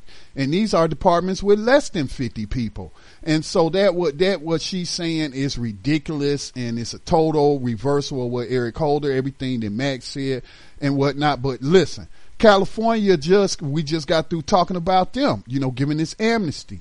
Okay, California just created a new law designed to guard people of color against racial profiling at the hands of police officers, writes News One. Every time an officer stops a person, an incident must be reported to the California Attorney General. After the report, the Attorney General will determine the next steps. The gathered information of each report will be made public, but will not identify the citizen or the officer in the arrest or stop. And they give a link to the mandatory requirements. So I'll share that on New Abolitionist Radio's Facebook page. So what's going on there? Why are they doing that? They are not just doing this out of goodness of their hearts. This is a result of a lot of pressure that has been brought to bear on these people. And so, we just got to continue to fight, continue to push. They are retreating. They are retreating and giving up ground. So we just got to keep, moving the front lines further and further, into their territory. So that's how I tend to look at it. Does this end slavery? Is this going to stop racism and white supremacy? No, but it's going to codify it to where it's illegal. They're kind of digging their own grave, because every time they give us one of these concessions, it's an admission to guilt. It is wrong and has been wrong. So we need to fix it. So really, you just keep showing us layers and layers of admissions of guilt, from presidents admitting it to now, California changing the laws regarding racial profiling because it's wrong. And there's people who have paid the ultimate price for them being wrong. Well, let me throw this in there, since I did just get an update brought to my attention about Loretta Lynch, her comments. She did recant actually just yesterday, as a matter of fact. So I missed this story myself, and we've been studying this stuff all week. But apparently she did take back because she knew how ridiculous that sounded. Says Loretta Lynch's new quote is, "Police shootings are in fact not minutia." So she had somebody pulled her coat on that one. So yeah, I definitely blasted her on Black Talk Radio News on, I think it was yesterday or either Monday, but I certainly, and you picked up on it too. How you going to call extrajudicial murders minutia? And it's not that hard to keep records. I mean, she if might you're have retracted her words, but she didn't retract what she thinks. And exactly. She doesn't retract. Yeah, she just, like Max said, she just retracting the verbiage. That's it. Right. Like the sheriff here in Columbia said once regarding a young black man who was killed, he was collateral damage. And that's how they look at us. We're just collateral damage. Numbers. And the police shouldn't be concerned with numbers so much when they've got to actually be out there preventing crime. As a matter of fact, they prevent it so well that they prevent it before it even happens now with predictive processing. Right.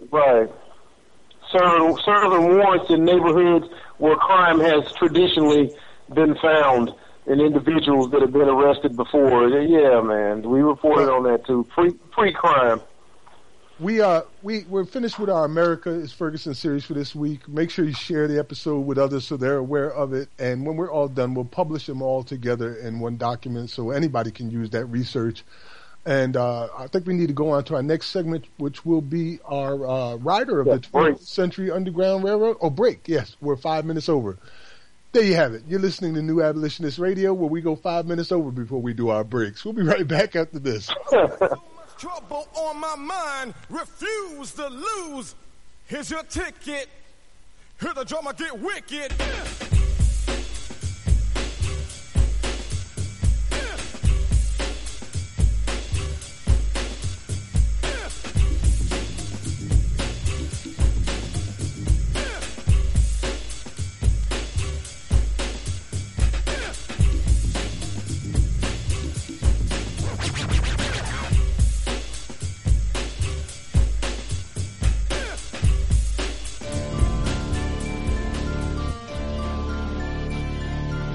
Are you searching for the best in online black radio? Then go to blacktalkradionetwork.com, helping you filter through the noise. Real talk, black talk.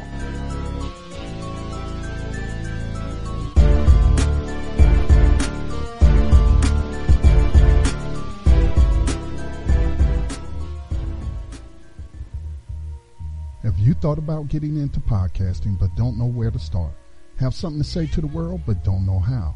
The popularity of podcasts and internet radio streaming continues to grow, with millions of people on the planet gaining internet connectivity through a multitude of devices.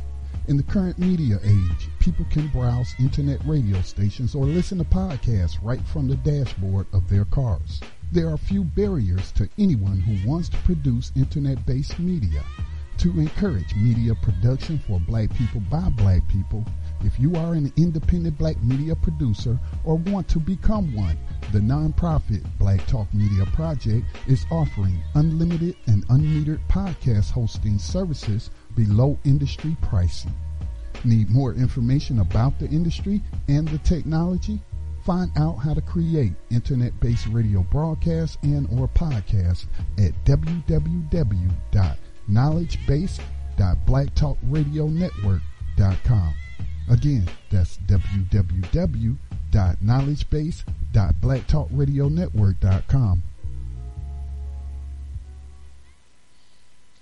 Welcome back to New Abolitionist Radio. Our next segment for the evening will be our rider of the 21st Century Underground Railroad. Just like the abolitionists before us, we are finding ways to get people free, whether it is through them taking the law into their own hands, literally, like Brother Darrell Padgett and others has done, or to groups like the Innocence Project or others who are helping to get these people free. They are getting free.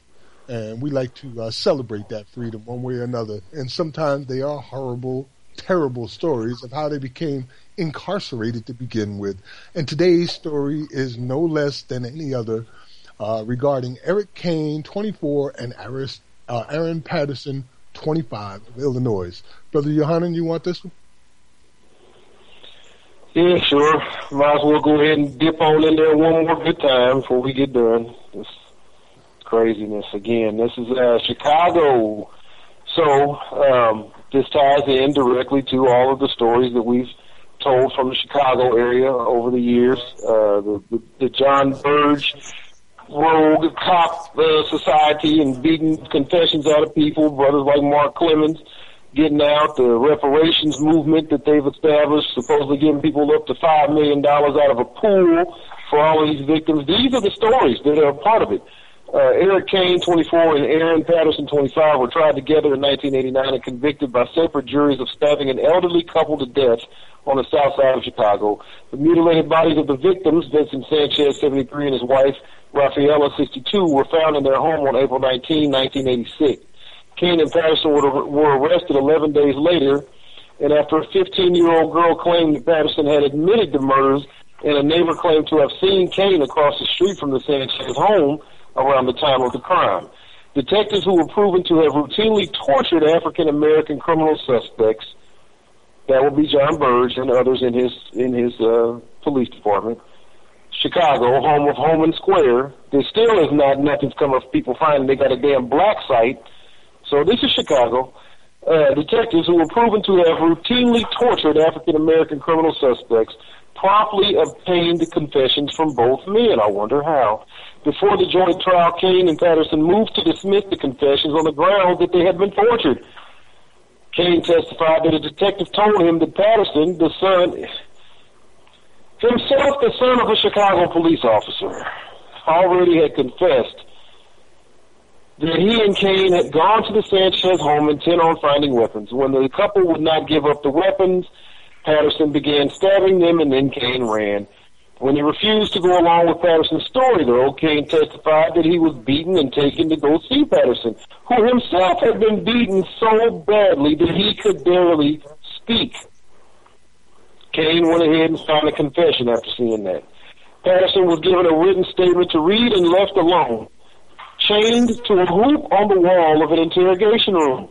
With a paperclip, he scratched a message onto a metal bench. The message said, "Police threatened me with violence, slapped and suffocated me with plastic. No lawyer or dad. I signed a false statement to these murders." He scratched that into a metal bench with a paperclip. Judge John Morrison denied the motion to suppress the confessions, and the defendant's separate juries found both guilty. Patterson was sentenced to death and Kane to life in prison. This is the son of a cop. This is what they're doing to the son of a cop. Kane and Patterson lost various appeals until 2000, when the Illinois Supreme Court belatedly recognized in Patterson's case that so-called substantial new evidence supports defendant's claim that his confession was the result of police brutality, and ordered the evidentiary hearing on Patterson's torture allegations. At that point, the young woman, who at age 15 had implicated Patterson in the murders, admitted that she had lied to protect her cousin, who was an alternative suspect in the same case.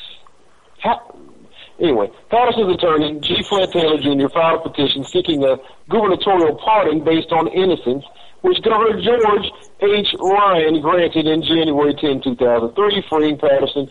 In 2007, a federal civil rights suit brought against the police by Patterson was settled for $5 million. Kane, however, was not pardoned because he only received a life sentence. In 2009, the Exoneration Project at the University of Chicago School of Law filed an amended petition for post-conviction relief, asserting that Kane's confession was coerced in introducing new evidence of misconduct by the officers who interrogated him. The petition also introduced new evidence identifying the true perpetrators. On March 16, 2011, 25 years after his conviction, the state of Illinois dismissed all charges against Kane, and the Cook County Circuit Court Judge William Hooks ordered his release. Kane was released the following day, the same day that former Chicago Police Lieutenant John Burge, who had led the police unit that tortured Patterson, Kane, and many others, entered prison after being found guilty of perjury and obstruction of justice related to the torture of criminal suspects.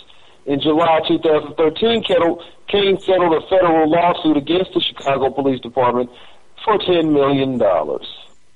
Salute to you, brother. You made it out. Both of you brothers made it out. 25 years wrongfully incarcerated. Salute. Salute from New Abolitionist Radio to these brothers. Welcome to freedom. Glad you got it. For real, for real. Oh, man. The things they did to these children. He had to scratch into the bench, a metal bench, with a paper clip to let people know that he had been forced into a confession. Straight up out of a horror movie, man. Straight out of a horror movie. But he's free. And these are the things innocent people are going through every day in the United States of America through our prison system and our justice system.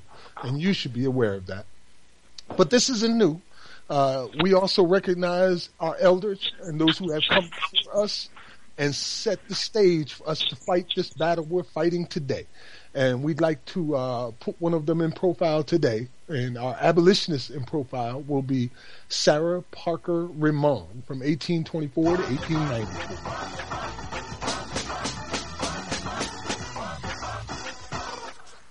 Born in 1824, Sarah Parker Remond entered the world as a part of an exceptional family, the ninth child of two free-born and economically secure black parents. Her life was unusual among African Americans. It was unimaginable in the minds of most white Americans.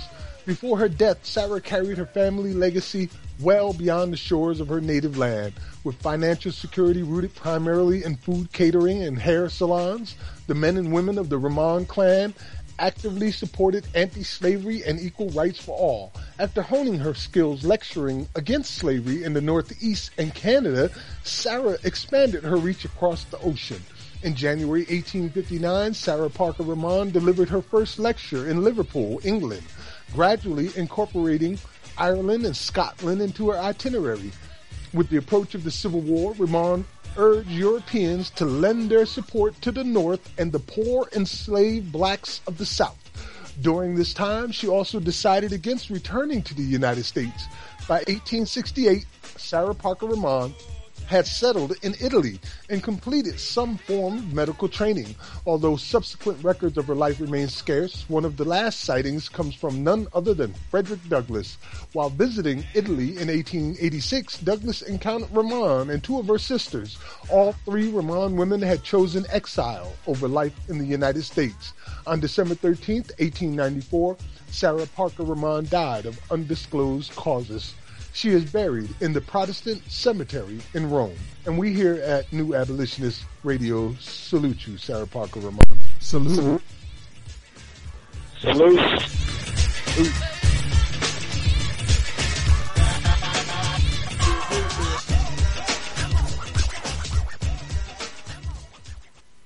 Man, 16 years old. You know, it just reminds me of the young folks I see out there today doing the same thing, out there making their voices be heard at 16, 15, 14, you know? I'm seeing research and articles that people have written about the convict leasing program, and when we talk about that, I guess automatically we're programmed to just think of men, you know, these big, you know, strong men who are used to, you know, do slave labor and, you know, lay railroad and do all the mining and cut down trees and install telephone, you know, build the infrastructure of this country. But there were possibly tens of thousands of children who were, youth detention facilities, if that's what you want to call it. They just didn't, you know, start locking up children in the past 20 years. No, they've been doing this for hundreds of years, particularly black children, and a number of them died doing hard labor in a prison system through the convict leasing program. Yes, that's absolutely true. Frederick Douglass spoke on it on a number of occasions, how, you know, black children were being incarcerated and accused of crimes and even executed for crimes that they had never done. And of course, you know, they wasn't looking at little African children on the west coast of Africa or any other ports they was in and said, oh, he's too small, he's too young, we'll wait till he turn, 13, then we'll come back for him. No, man, they snatching them up, babies and all. Yep, and in Montana, to snatch up one of those babies, teenagers, and put them in prison for a year is $180,000. Unbelievable. $180,000 for a teenager for 1 year.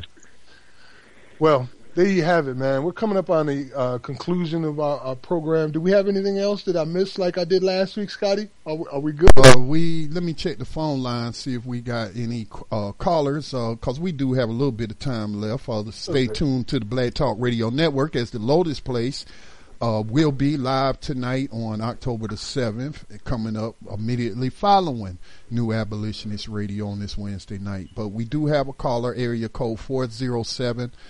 Thank you for calling in to New Abolitionist Radio. Go ahead with your question and comment. Yeah, peace, New Abolitionist Radio Network listeners. I'm Ma'at down the dial at Justice Radio Station. I have a question and a statement. Thank you, Scotty Reed, for the opportunity. You have an open invitation. New Abolitionist Radio have an open invitation at Justice Radio Station every night at 9 Eastern Standard Time. My question, what is the issue in light of history, politics, and miseducation of us all? What is the issue? What should the issue be? I'm not sure. Thank you. I think I understand what you mean. Okay, you take a stab at it, Max. From our perspective, the number one issue is abolition. We need to end these for-profit private prisons for starters, get rid of all of the industries that are supported by for-profit prisons. We need to reduce the number of policemen we have by at least 50%. We need to close down a lot of these prisons, and at the top of our list should always be freedom for the innocent, and that's what we're looking for, freedom for the innocent. So we need to get those people out of those cages who are suffering. There are our mothers and fathers and brothers and sisters and neighbors who are unjustly incarcerated. And once they're out, we need to take those hundreds of billions of dollars that we will save by not paying for these prisons and incarcerations and all these police and rebuild and restore the communities that were destroyed by these policies of evil. That's what we believe. Abolition at the top. I hear you. And I want you to analyze and even evaluate that question, because I'm still doing that in light of history and politics and miseducation of us all. I would like to also answer for myself and bring my unique perspective. If I was to say there is an issue, the issue is racism and white supremacy globally. Thank you, brother. Thank you. That's the issue. The issue is racism and white supremacy and all of the things that entails.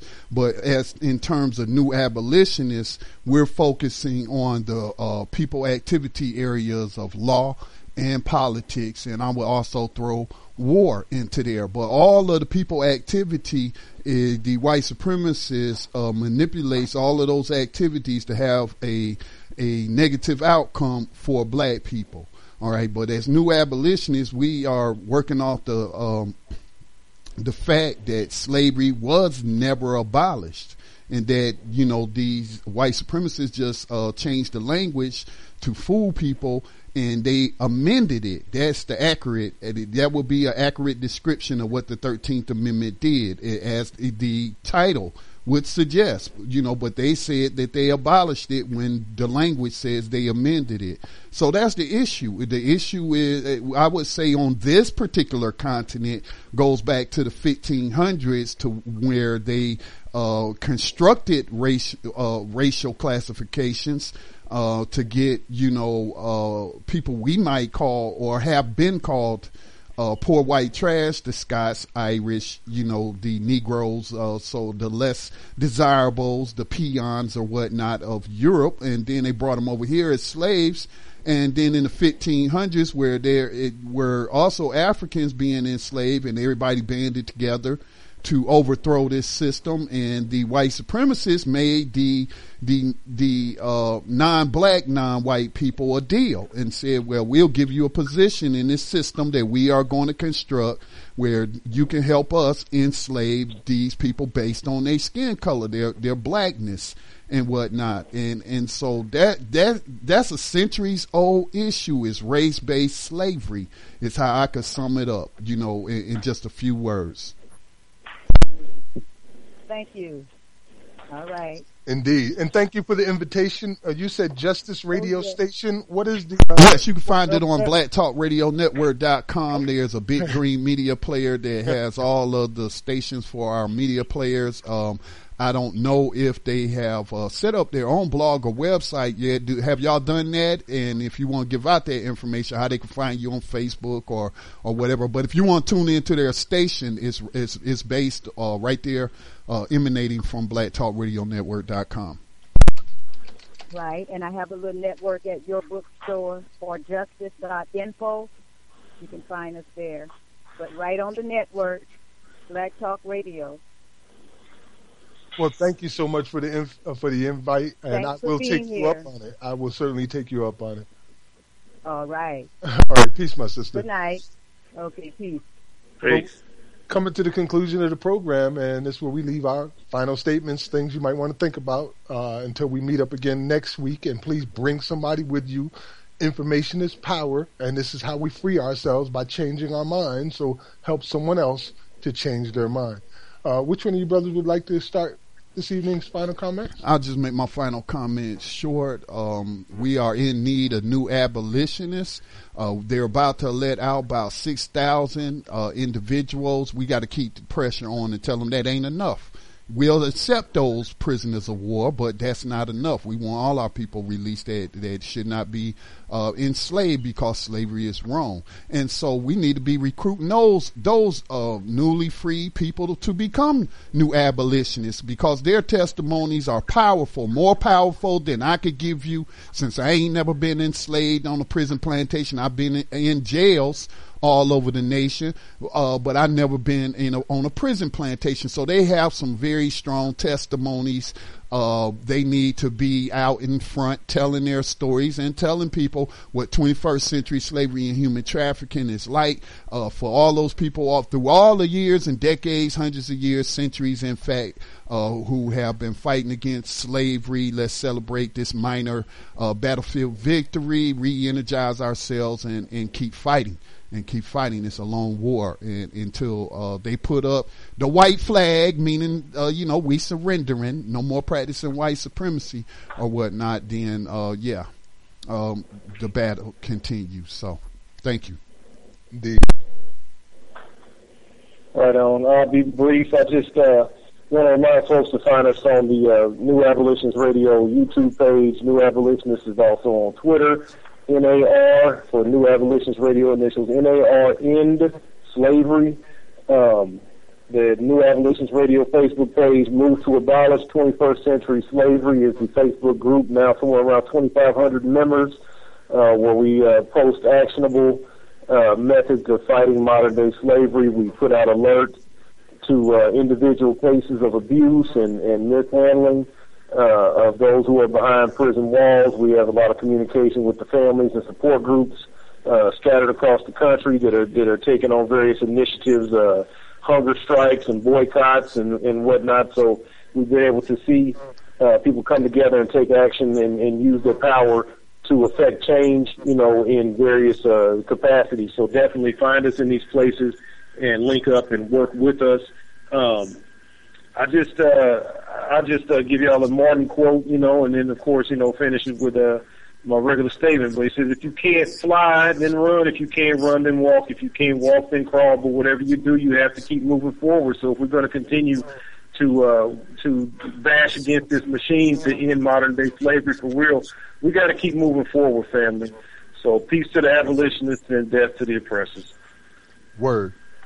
I just want to remind everybody, too, like it says with the disclaimer in the very beginning of the show, we don't speak for the network. We're speaking for ourselves. We're brothers who have come together and decided enough is enough, and we're going to do what we can to make it change. And I just want to point out that, just for the record, it isn't just about private prisons.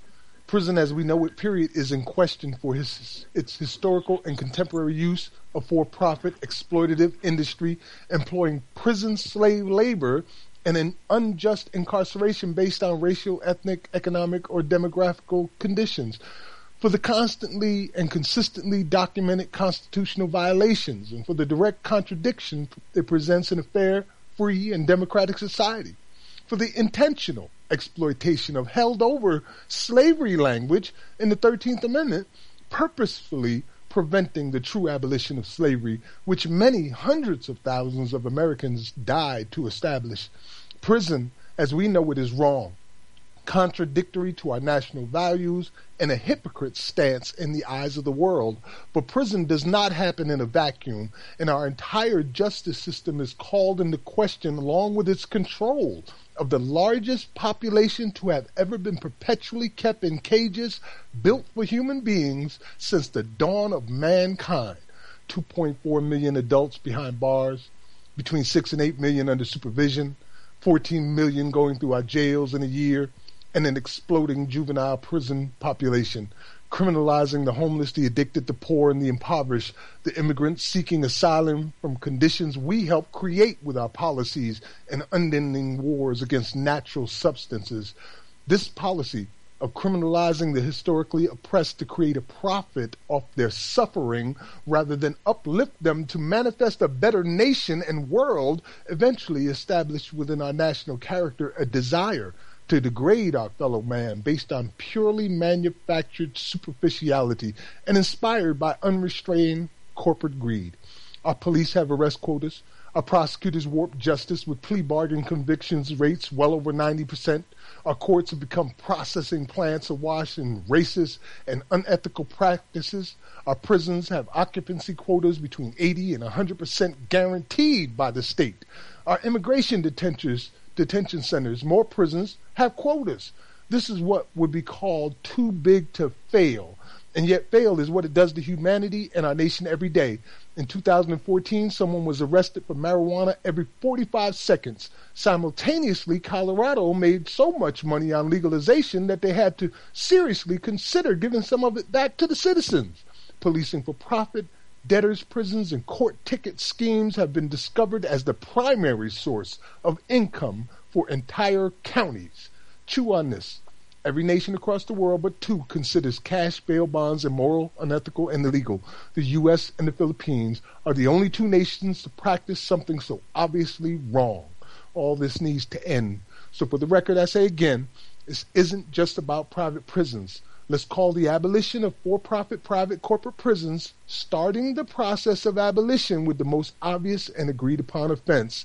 We don't want just reform, we want abolition. So please, sign the Justice is Not for Sale Act petition. And remember that abolition is a reason for a revolution, so we can finally know peace. Peace. It started with slave ships. Slave ships. There are more records of slave ships than one would dream. It seems inconceivable until you reflect that for 200 years ships sailed carrying cargoes of slaves. Non-violent. In the face of the violence that we've been experiencing for the past 400 years, is actually doing our people a disservice. In fact, it's a crime. It's a crime. Here come the drums.